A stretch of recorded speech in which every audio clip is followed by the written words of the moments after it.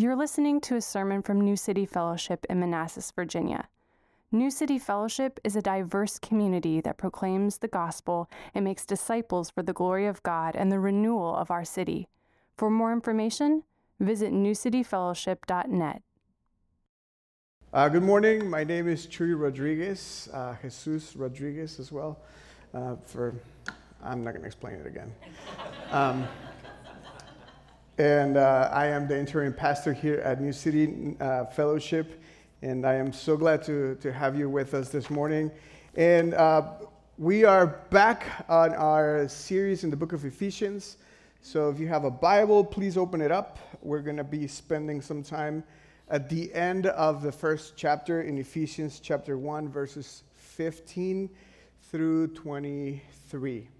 And we took a little bit of a break for 2 weeks, and we're back in this. And before I start, let me go ahead and pray and ask God for his help.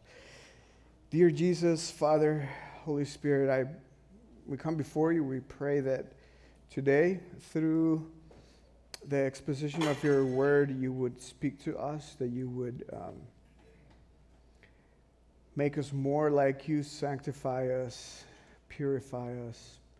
I pray that your word would challenge us and confront us, but I also pray that simultaneously it would also bring hope and comfort, so that we will know who you are and that we would be willing to obey your word. In the name of Jesus Christ, I pray that our church, all of us, would be doers of your word, not just hearers of your word, by the power of your grace. In the name of Jesus Christ, I pray. Amen.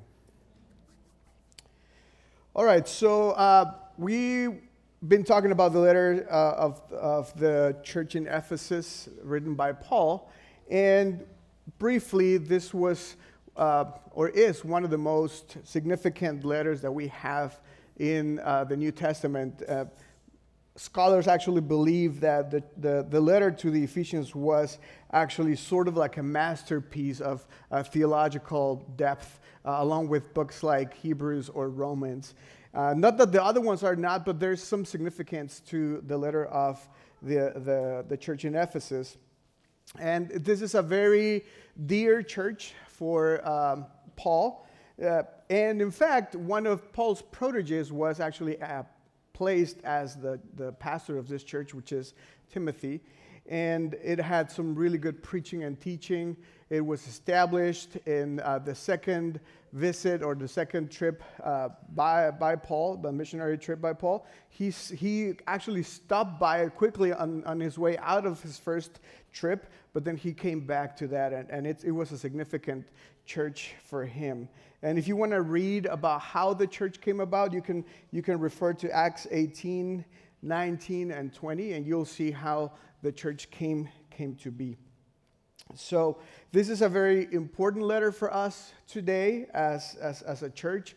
The letter to the Ephesians is written to a church that is not necessarily a bad church or a church that's in conflict or dealing with a lot of difficulties in some sense compared to letters like the one to the Corinthian church. But we have some really important exhortations that we need to take seriously as part of the church.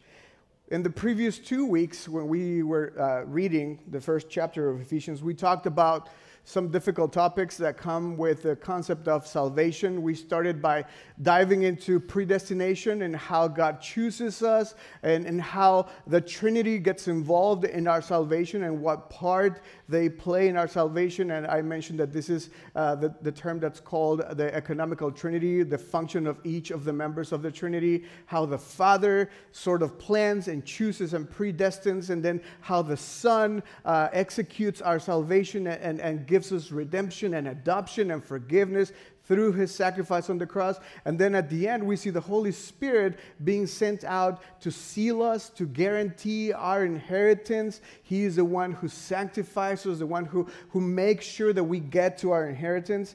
And then we see that Paul transitions from this assertion of this is all the blessings that you have. In fact, Paul calls this spiritual blessings in heavenly places, all the blessings that you have, and then he prays for the church in Ephesus. And that's what we're going to sort of take some time today and see what is it that Paul prays for the church and why is it that he prays for the church as we continue in this letter. So with that, let's go ahead and read our text today. So Ephesians chapter 1, verses 15 through 23. And it says, "For this reason, because I have heard of your faith in the Lord Jesus and your love toward all the saints, I do not cease to give thanks for you, remembering you in my prayers, that the God of our Lord Jesus Christ, the Father of glory, may give you the spirit of wisdom and of revelation and the knowledge of him, having the eyes of your hearts enlightened, that you may know what is the hope to which he has called you, what are the riches of his glorious inheritance in the saints, and what is the immeasurable greatness of his power toward us who believe, according to the working of his great might, that he worked in Christ when he raised him from the dead and seated him at his right hand in the heavenly places, far above all rule and authority and power and dominion, and above every name that is named, not only in this age, but also in the one to come. And he put all things under his feet and gave him as head over all things to the church, which is his body, the fullness of him who fills all in all." This is the word of the Lord. So let's begin and see I'm going to be touching on a few things before I focus on the main point that comes towards the end. And the first thing that we see is that Paul basically links the first part of the theological discourse about salvation and this prayer by saying, "For this reason." So what he's saying is because of the great salvation that we have been given, because we have been predestined, sanctified, redeemed, forgiven, adopted, given an inheritance, because of all these things, I want to pray for you. And then Paul adds something else in that first verse 15. He says, "For this reason, and because I have heard of your faith in the Lord Jesus and your love towards all the saints." Paul has two reasons why he's going to pray for the church, and he gives us these reasons. The first one is because we have been saved, elected, and all those things. And then the second one is because he has heard of the faith and the love of the saints that they have as a church. Paul adds the fact that the Ephesian church demonstrated love for God and love for people. So they were saved by the grace of God, explained in the first verses, and then he prays for them because of that, but he also adds, "And I know that you have the reputation of being people who have faith in God or love for God and also love towards others." And in fact, this is significant because if you remember Revelation chapter 2, there's letters to different churches. And if you remember, what the angel said to the church in Ephesus is precisely these two things. The letter to the church in Ephesus, or the admonition to the church in Ephesus in Revelation, is that they abandoned their first love. Remember that? Because they were known by their love for God. And then he calls them to repent and to go back to the works they used to do. So they were a church that were known for their love for God and their love for others shown in works. And this is important. We can see that everything that Paul just talked about is not only related to spiritual things. The salvation that we have always has a repercussion on our daily lives in how we live around others and how we love others. And this is something that Paul is going to constantly mention throughout the New Testament, that our salvation is not individual. Our salvation has to do with others. So in a sense, Paul is saying, I am going to pray for you because I know you understand this salvation and you have faith and the love that comes after that faith. So let me go ahead and pray for you. That's what's happening here. And we'll see that Paul develops this a little more later on. Salvation produces faith in God and love for others. And Paul goes on to say, I do not cease, in verse 16, to give thanks for you, remembering you in my prayers. Just as a small parenthesis here, something we can also learn from this small section is that this is a constant activity that we see Paul doing in the New Testament. Paul prays for the people of the church. This is something that we see in every letter. Paul is praying for them. Paul is interceding for them. Paul wants to go see them. Paul is not only just preaching to them or teaching to them, he's constantly praying for them.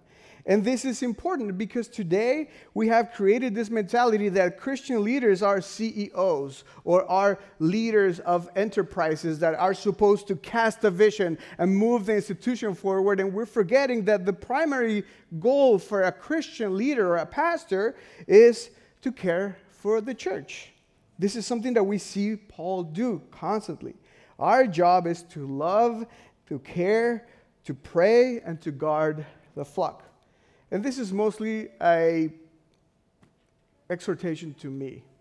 And this is something I have to constantly fight as a pastor. And if you're someone who aspires of leadership, and if you are a Christian leader in any sense, sometimes we spend more time thinking of processes and the institution and what we need to accomplish and what are the better strategies or the best strategies to do it. But we seldomly believe or think or act on the fact that we mostly need to care for the people that's in that area.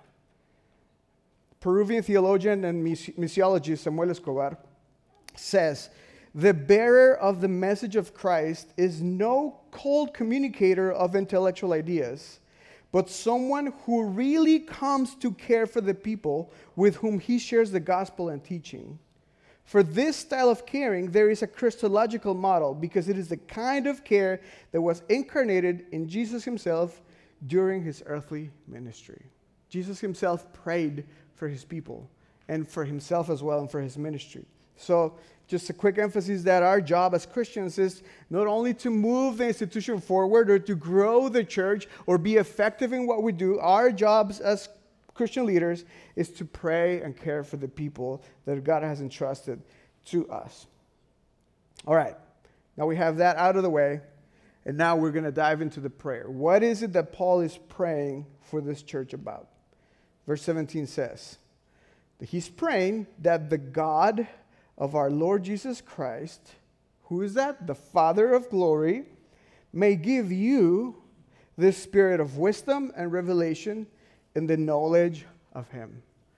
A quick translation is, I pray that the Father will give you the Spirit so that you will get to know him better.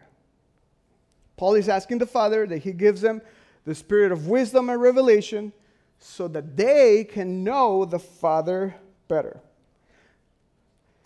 There's several positions about this, whether this is a spirit, as in, sometimes the Bible uses the word spirit as in an attitude, like, do you feel like there's a sad spirit right now? Do you get that? It's like, that's sometimes how the Bible uses the word spirit, not necessarily as in the Holy Spirit, but there's some controversy about whether this is the spirit of wisdom and knowledge or revelation as in our position or attitude towards what God wants us to do, or if it's in fact the Holy Spirit. And the reason why I say this is because I just want to be true to what several interpretations of the Bible, or people come to several interpretations of the Bible. But my position is that it's more consistent with the general scripture that this is actually the Holy Spirit. In fact, in Isaiah 11, verse 2, the Holy Spirit is basically described exactly how Paul describes it here. Isaiah 11, verse 2 says, "And the Spirit of the Lord shall rest upon him, and the Spirit of wisdom and understanding, the Spirit of counsel and might, the Spirit of knowledge and the fear of the Lord." This is actually talking about the Holy Spirit, and it looks exactly how Paul is mentioning it. We also have mentions of the Holy Spirit doing precisely these things, revealing the Word of God and bringing us wisdom. For instance, Paul refers to the Holy Spirit in 1 Corinthians 2, saying, "These things God has revealed to us through the Spirit, for the Spirit searches everything, even the depths of God." The reason why I mention this is because I want to propose to us that whatever Paul is going to pray for the church, and in this case us, requires the intervention of the Holy Spirit.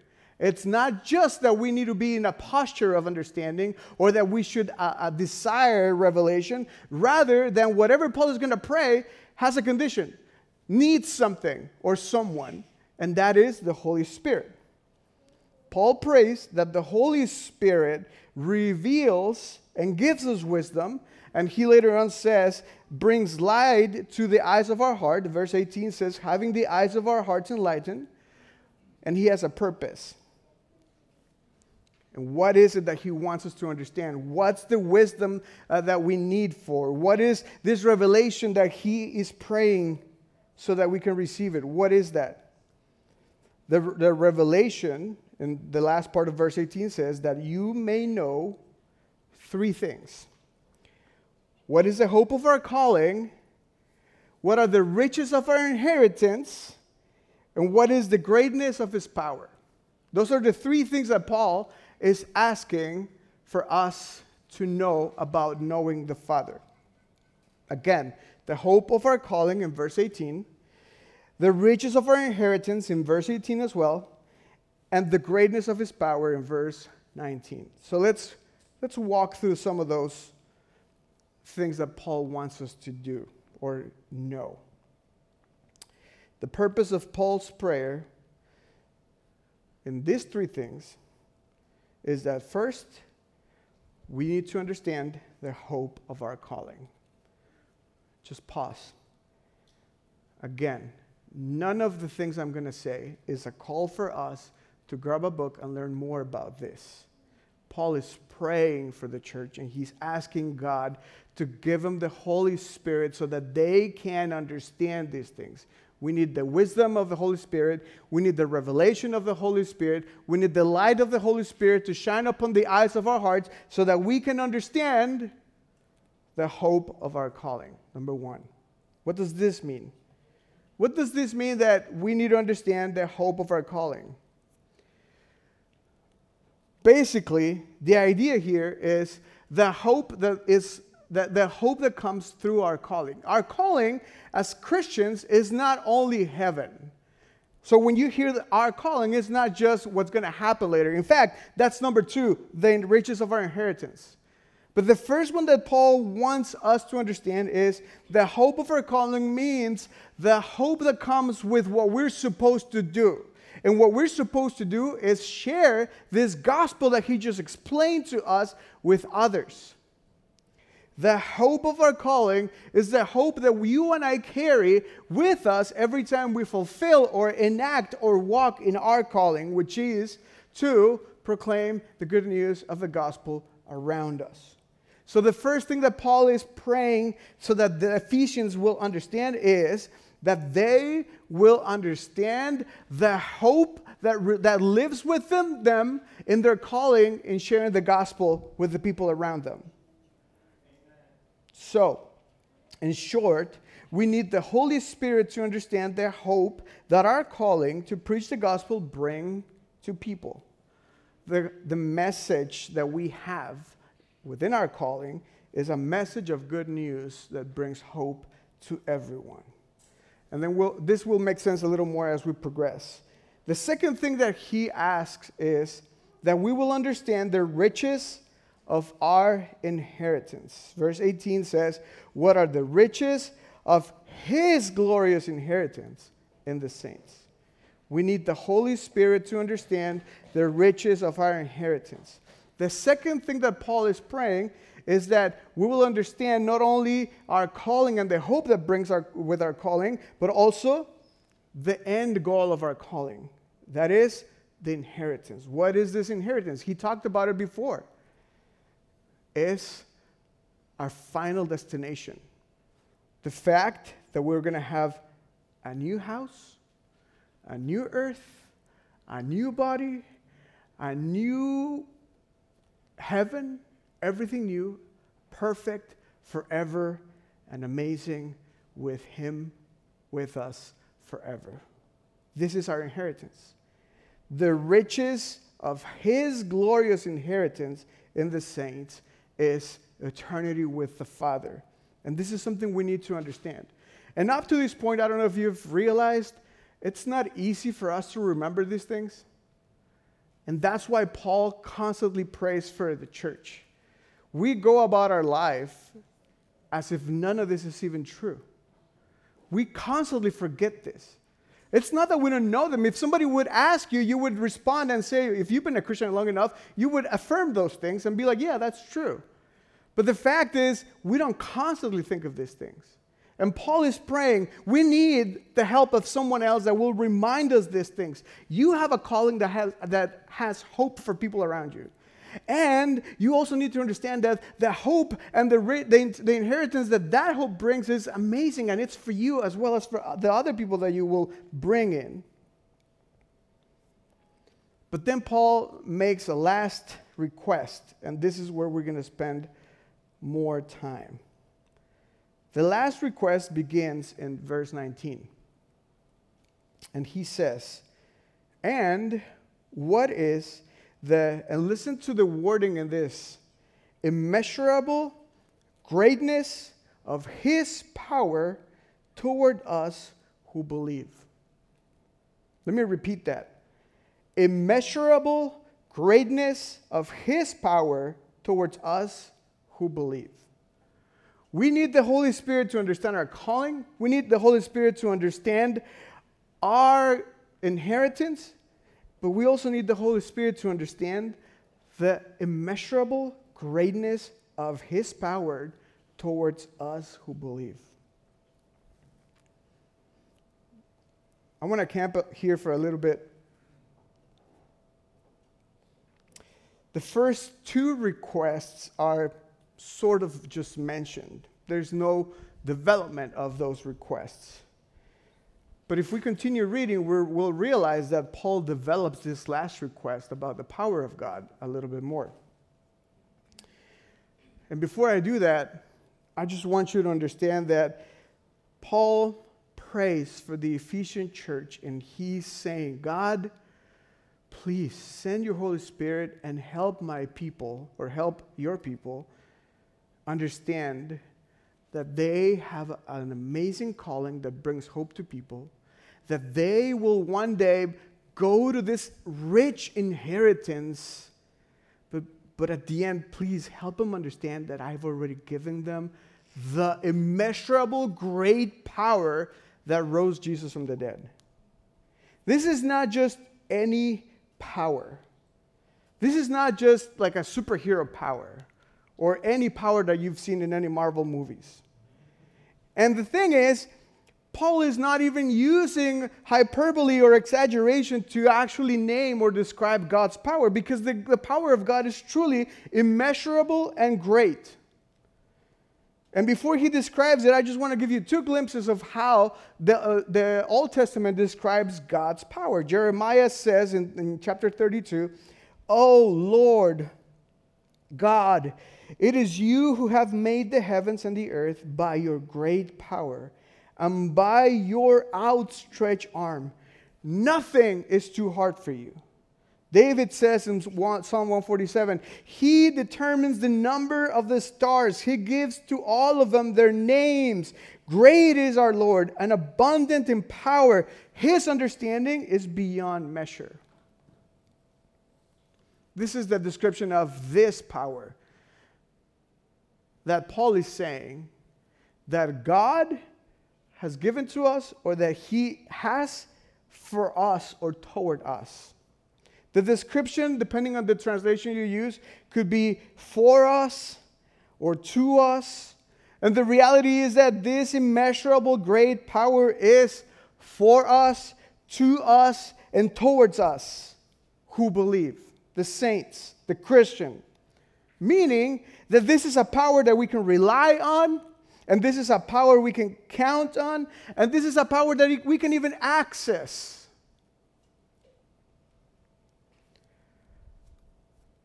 And this is God's power. And then, who is the one doing this? Who is the one working? Is it our responsibility to work this power? No. Paul says in verse 19, according to the working of his great might. God has given us His power. This power is for us, towards us, and He is the one working the power.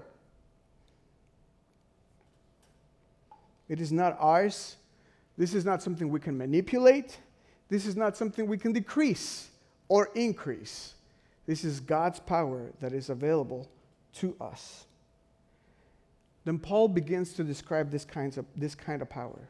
And it's almost like he's trying to tell us, just so you'll know, look at all the things that this power has done. The one that's for you, the one that works for you, that's towards you, the saints, look at this. Check this out. This is how God speaks usually. He says in verse 20, this is the power that worked in Christ when He was raised from the dead. So this is the power that made the Son of God come back from the dead.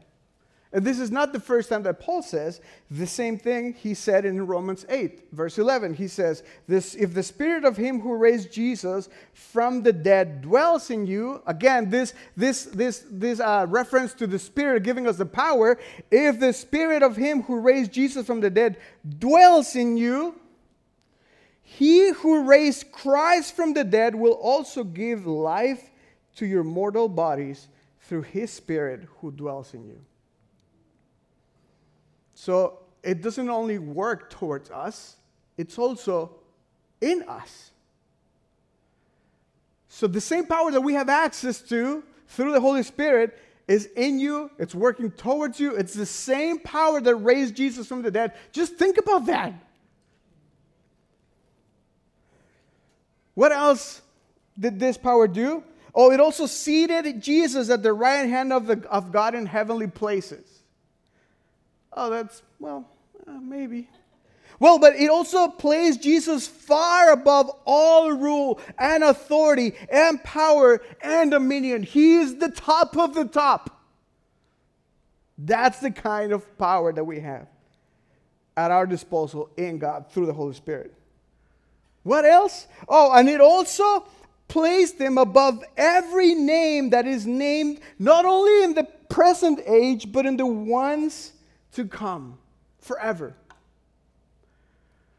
And if that doesn't convince us, he closes by saying, He put all things under His feet. So He is above everything and everyone. And it's important to make a distinction. In verse 21, when he's talking about rulers and authorities and powers and dominion, that includes even heavenly things, or angels, or principalities, or any kind of power. And then he closes by saying, and even the ones on earth, all things. There is nothing that's outside of the dominion or the sovereignty of God. There's nothing that's below, above, on the sides. There's nothing that He is not in control of. But this is the biggest and best news, that this power is at work in us today, right now. And I want to confess that this sermon, as I was preparing it, was for me and is for me, because I forget this every day, every single day. I'm going to speak for myself, because I have not learned and understood that this power is at work in me every day. I still get anxious. I get angry because I can't control things. I get angry because I don't see the results I want to see. I am constantly sad and frustrated because I try and fail and fail. Because my tiny little mind that believes that I'm going to come up with the best solution to change myself cannot. And it's been 43 years of this.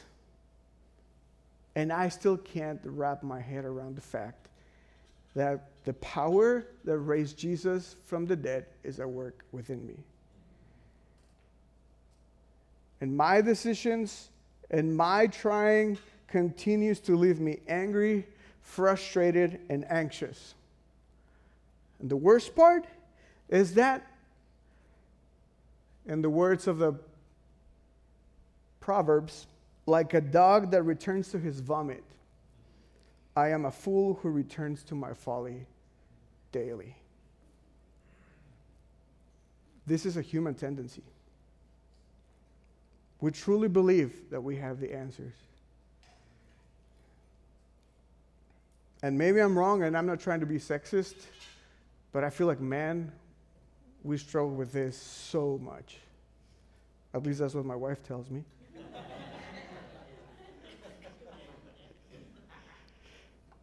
I might be the only one. Any amens, women?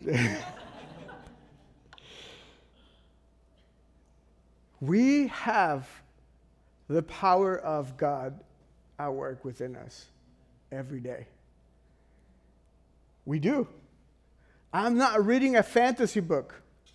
And if you believe this is a fantasy book, let me talk to you at the end. But this is not a fantasy book. If you are someone who has said, I have given my life to Jesus Christ as my Lord and Savior, and you believe that there is a Father and a Son and a Holy Spirit, and you believe that He will give you eternal life, then this is true for you and I.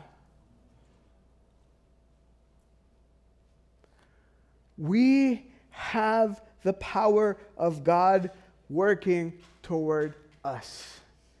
And we don't get a hold of it. We live our lives trying in our strength.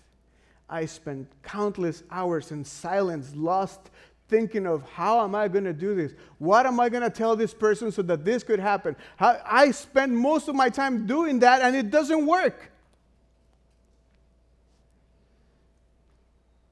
Instead of running back to the power and the Spirit and kneeling down and saying, I need your power, I don't do it.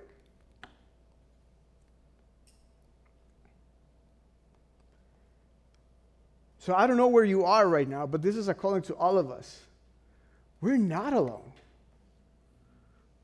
We're not left to our own devices. He is with us. He saved us. He chose us. He elected us. He has forgiven us. He has adopted us. He's doing everything. He sent the Holy Spirit to guarantee that we get to heaven. He is working in us. With what power? With the greatest power that made everything.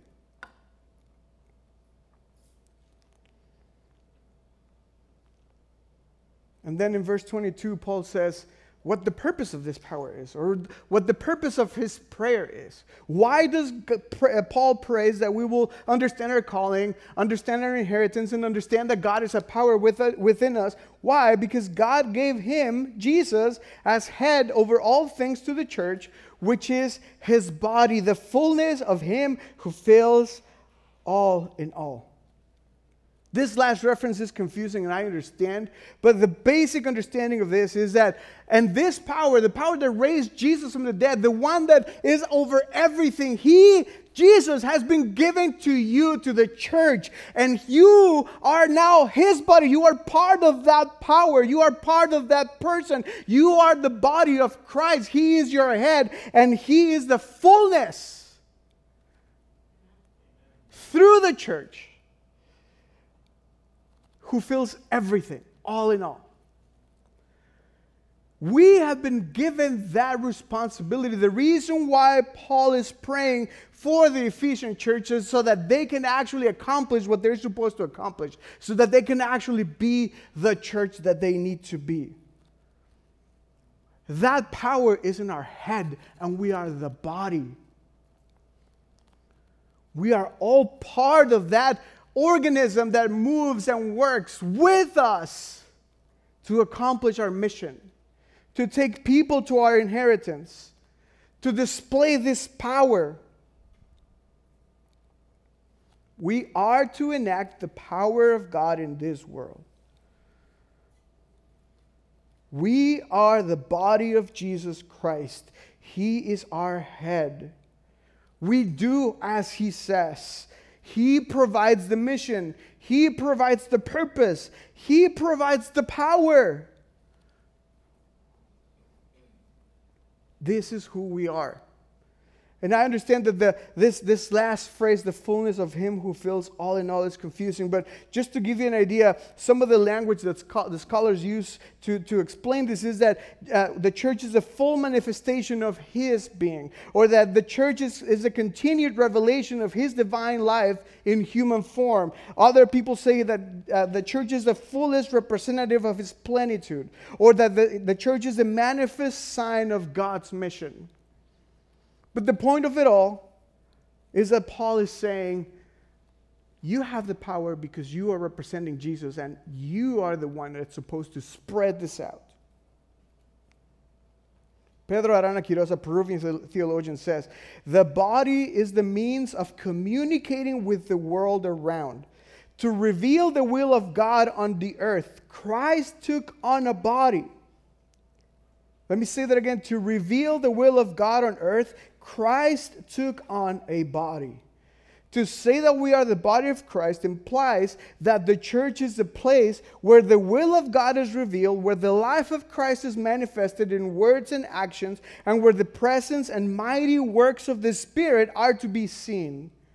The image of the body of Christ means that the church has to bring the voice of Christ, his healing hands, his steadfast feet, and also his character marked by love.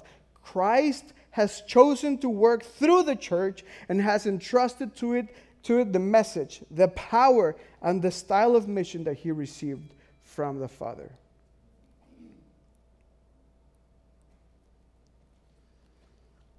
This is our responsibility, and Paul is praying that we will understand this. And I go back to the beginning. Nothing that I'm telling you is to pressure you into doing it. That's not what Paul is saying. If you go back, he's not saying, Ephesians, understand this. No, he's not saying that. He's praying for them. And we should do the same. We should do the same. To access the power that God has given to us, we need a supernatural intervention. This is not about our wit, about our education. This is not about how many years you've been a Christian. This is about you wanting to depend on God and actively going to seek him and praying and utilizing what God has given to us.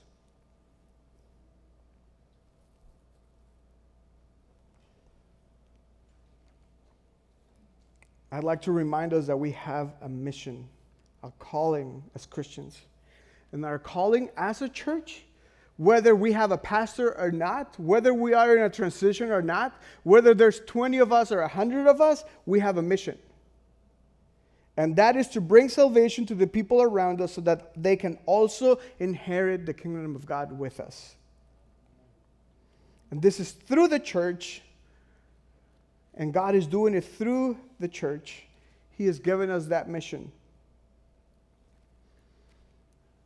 And I want to end by exhorting us. I know this is hard. And I know this is difficult. I know it's hard to get up in the morning on Sunday mornings and rail your family and bring everyone and get everyone ready and get coffee. And it's just, I know that. I have 4 kids. It's always a pain. And I know it's hard sometimes to make it to community group or serve on Sunday and maybe somebody cancel and they're calling. I know that all of this is hard, but this is our job, family. This is our calling. This is what we are called to do. We are supposed to be the people that actively work in the power of the Spirit to reach others. I'm not saying that serving in church is exactly doing this, but it's part of it. We're a body. If you want a better example, go read 1 Corinthians 12 and you'll see some of us are fingers, some of us are eyes, some of us are hair, some of us are other things. I don't know. You choose what you want to be. But the point is, whatever God has given to you, use it for the body. We need your help. We need your help. If you have a finger that never does anything, what's going to happen to that finger? We need your help. And we need your help because we have a mission. You're not working for Chewy. You're not working for New City Network. No, you're working for God. Every time you serve someone in church or outside of a church, you're serving Jesus himself. And again, this is why it's so important. Paul is saying loving God and loving people go hand in hand. You cannot say that you're a believer if you don't serve others. It's not possible. And all of this we need to do in his power, relying on the power of the Holy Spirit. The reality is that even though we might be dealing with a bunch of things, this city needs us today. Whether we're here next year or not, this city needs the power of the gospel at work in this church right now. We need to be serving and representing Jesus not only in church, but outside of a church. Always. As long as you're living, as long as you have breath, you have a mission.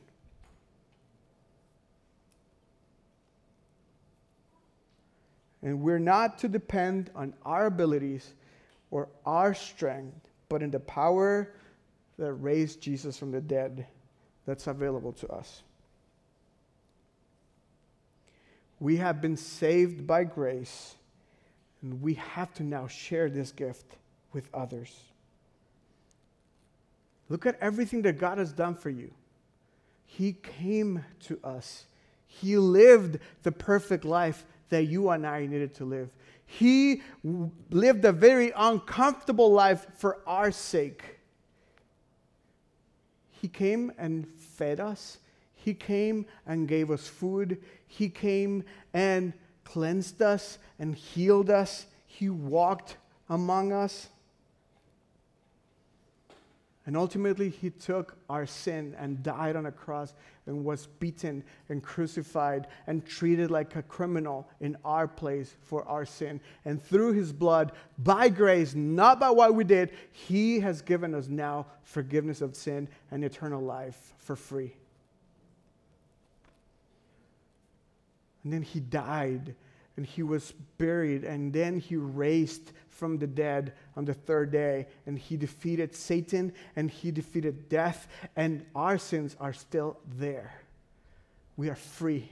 When Jesus looks at you, when the Father looks at you, he sees a blameless person, a perfect person. Not because you are perfect, but because Jesus is perfect. We are reaping the benefits of somebody else's work, and that's Jesus' work. And that is our faith, and that is our message. And that is also our responsibility to do the same with others. And if you're not a believer, if you have not placed your trust in Jesus, I want to tell you, this power that I just talked about is available to you. If you're angry and frustrated or exhausted and anxious about your life and you keep trying to redeem yourself and better yourself, stop trying. Let me save you some time. Stop trying. You're not going to make it. There's someone who wants to and can help you. And it's Jesus. And all you have to do is repent. Repent is saying, I can't do it on my own. I'm sorry for trying so long. I keep messing up and messing up. And you know what? You wouldn't be the first one to repent. We still repent every day as Christians. That's our job. But if you repent and turn to Jesus, his arms are wide open to you. He wants to help you. He wants you to experience this power that raised Jesus from the dead. He wants to give you joy. He wants to give you peace. He wants to give you eternal life. He wants to help you in every way he can. This power is available to you for free by grace. Not about what you do, but because of what he did on the cross. So church, let's seek the power of God. Let's stop trying on our own. Christianity is not about us. Christianity is not about how I better my life. Christianity is about doing everything for the one who did everything for me. And we don't even have to do it on our own strength. Let's pray together.